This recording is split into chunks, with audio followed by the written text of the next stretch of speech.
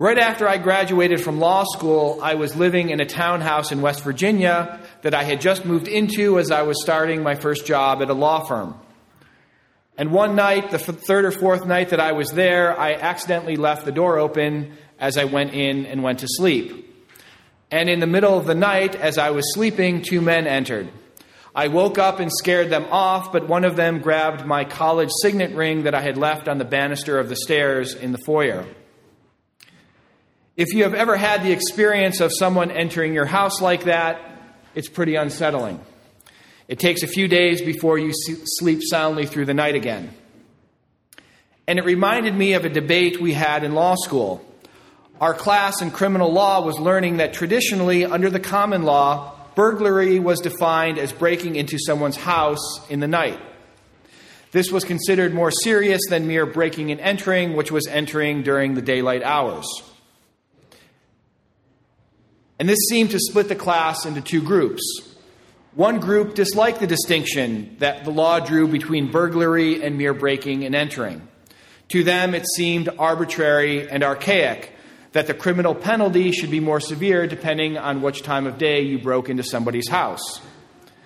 They wanted a legal system that was more compact and level and simple, without all of these subtle distinctions and nuances. The other group saw something noble and majestic in the law making this kind of distinction. That breaking into a home at any time is wrong, of course, but there's something particularly heinous about breaking in at night, when people would be sleeping, when they should be enjoying their peace. And this group liked the distinction because it reflected some kind of the genuine human sentiments that we all feel about the sanctity of the nighttime hours. But the first group had all kinds of nitpicky objections to this. Well, some people work at night and sleep during the day. What about them? Or why should it be that if you break into a house during the day when there are three old ladies there and you scare them, you get charged with a lesser crime than breaking into an empty house in the middle of the night? They wanted a simpler, more rationalistic approach that would supposedly treat each situation according to its merits. Some even argued that it was wrong per se to automatically classify breaking and entering into a home as more serious than breaking into an office building or a barn or a school. Rather, let the particular circumstances decide instead of a general rule. So when you boiled it down, what these objectors were essentially troubled by was that by introducing these gradations into the law, somehow the law itself was corrupted. Edmund Burke, the great English philosopher and probably a closet Catholic, reacted to a similar mindset in the French revolutionaries. They wanted to sweep away all the laws and political structures of France, with all their medieval nuance and intricacy based upon Christian order and hierarchy, in order to create a new regime of liberty, equality, and fraternity. And Burke critiqued this. Permit me a long quote. He said, "On this scheme of things, a king is but a man, a queen is but a woman is but an animal, and an animal not of the highest order. All homage paid to sex in general is to be regarded as romance and folly. Regicide, patricide, and sacrilege are but fictions of superstition, corrupting jurisprudence by destroying its simplicity. The murder of a king, or a queen, or a bishop, or a father are only common homicide, and if the people are by any chance or in any way gainers by it, a sort of homicide most pardonable, and into which we ought not make too severe a scrutiny." On the scheme of this barbarous philosophy, which is the offspring of cold hearts and muddy understandings, and which is as void of solid wisdom as it is destitute of all taste and elegance, laws are to be supported only by their own terrors and by the concern which each individual may find in them.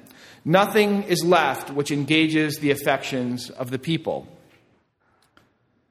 We should keep this insight of Edmund Burke in mind as we look at the words of Christ in today's gospel. The whole law and the prophets depend on these two commandments: love God and love your neighbor. We misunderstand Jesus if we take him to mean that we can replace all of our understanding of the moral law with this one principle. Christ isn't saying that the phrase, love God and love your neighbor, is the only thing that one needs to understand in order to live a holy and upright life. No, instead, Christ is teaching about love is meant to show us the lens through which we understand the other, more particular commandments of the moral law, that they are to be embodiments of charity. And we see this in the first reading. The idea that the law draws distinctions for which we can provide rationales, but not necessarily exhaustive justification that will satisfy the nitpickers.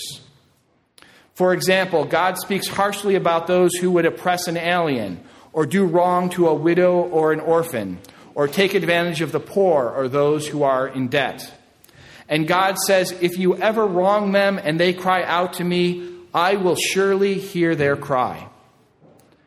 Traditionally, this passage from Exodus is collected with 4 others from different parts of the Bible, where God says that certain sins cry out to him for vengeance. And the other 4 are the killing of Abel, in other words, the killing of the innocent, and the sin of the Sodomites, sinning against the integrity of the family and the sexual nature of the person. That's not necessarily a condemnation of individual people who may struggle with various sexual sins, but it is a condemnation of a society in which sexual sin is condoned and promoted. And the cry of the oppressed people in Egypt, the sin of a government or a political power oppressing a people, and injustice to the wage earner, sins against those who expend themselves in labor. Of course, just like in my law school discussion about burglary, some people will object. Why are these 5 the only sins that cry out to heaven? Aren't all sins bad? Are these ones always and everywhere the worst? Is God picking and choosing some things arbitrarily to condemn? Again, we can give rational arguments in favor of why God would speak of these sins as especially bad. But we would have to recognize that these reasons are not going to apply in all cases everywhere. Take the example of injustice to the wage earner, which God mentions both in Deuteronomy and in the book of James. God speaks specifically about the sin of withholding the wages or otherwise mistreating somebody who works for you. Now, of course, we should always strive to be fair and honest in all of our business and financial dealings, honoring all of our obligations and contracts. But God is saying that if you employ somebody personally, whether that be in your business or in your household, you need to be absolutely, scrupulously, bend over backwards fair to them. Treat them well. Pay them what they are worth, not just what they are willing to accept, perhaps because they need the job or they're too timid to bargain for a better wage. Never take advantage of them in any way.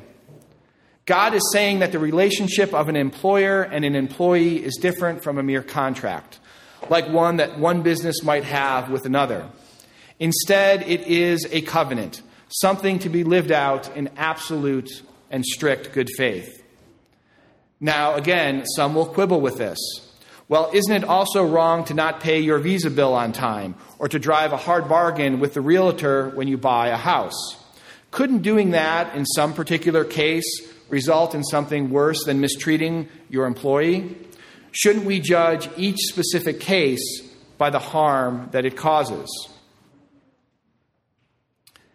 And I think at root, their fear is that somehow if we say that this or that sin cries out to heaven, that means that the other sins are really not such a big deal.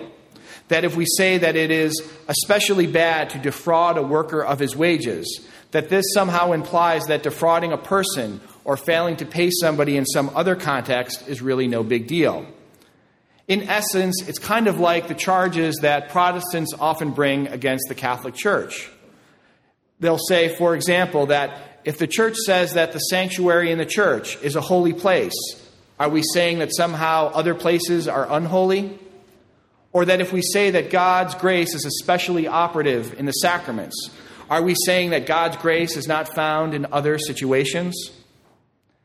And it is this kind of zero-sum, either-or analysis, where one thing is always seen at the expense of the other, that gets us ultimately nowhere. Failing to recognize the grades and distinctions in the moral life doesn't make us see the value of everything equally. Instead, it deadens us to the value of anything. Saying that no sins should be held up as especially those that cry out to heaven for vengeance doesn't make us more sensitive to the evil of all sin. Rather, it shrinks our moral capacity to confront sin at all. Recognizing the sins that cries out to heaven helps to leaven our moral capacity. When we see that, for example, breaking into someone's house at night is an especially egregious violation of the peace, we learn to have greater respect for the sanctity of other people's property and homes in all cases. When we know that, especially, we need to treat those who give their time and effort to us in direct labor with the utmost fairness, we learn to have greater respect and honesty in all of our financial dealings. Or when we see that God calls down his vengeance especially on those who would abuse widows or orphans or foreigners, we understand how we are measured by how we treat the least among us. Embracing the particular does not prevent us from embracing the whole. But attempting to simply treat everything on the same level deadens us to the moral seriousness of certain situations. And when we are armed with this understanding, we can truly live out the teachings of Jesus, to love God above all else, and to treat our neighbor as ourselves, not as slaves to the law, but as true sons and daughters of the Father. You know, an interesting postscript to my story about getting my college ring stolen. Like I said, that was when I had just graduated from law school and I was starting my first, serious career type of job. And that was 13 years ago, or 14 years ago now. And in the spring of 2013, just before I was ordained a deacon, which is where a seminarian makes their permanent commitment to celibacy and obedience to the church, I got a call from the vocations office. And they told me that there was a young man who contacted them from West Virginia who was doing yard work at his grandparents' house, which, by the way, was nowhere near the townhouse where I lived, and he found a ring in some dirt. And he cleaned it off, and he saw that it had a name engraved on the inside of the shank, and he used that to track me down to the Diocese of Arlington. And so now, 13 years later, I got my ring back. And I thought it was interesting that it was stolen just as I was starting what I thought would be my lifelong career as a lawyer, and then it was gone, and then it was returned to me just before I made my permanent commitment to being a cleric. So make of that what you will.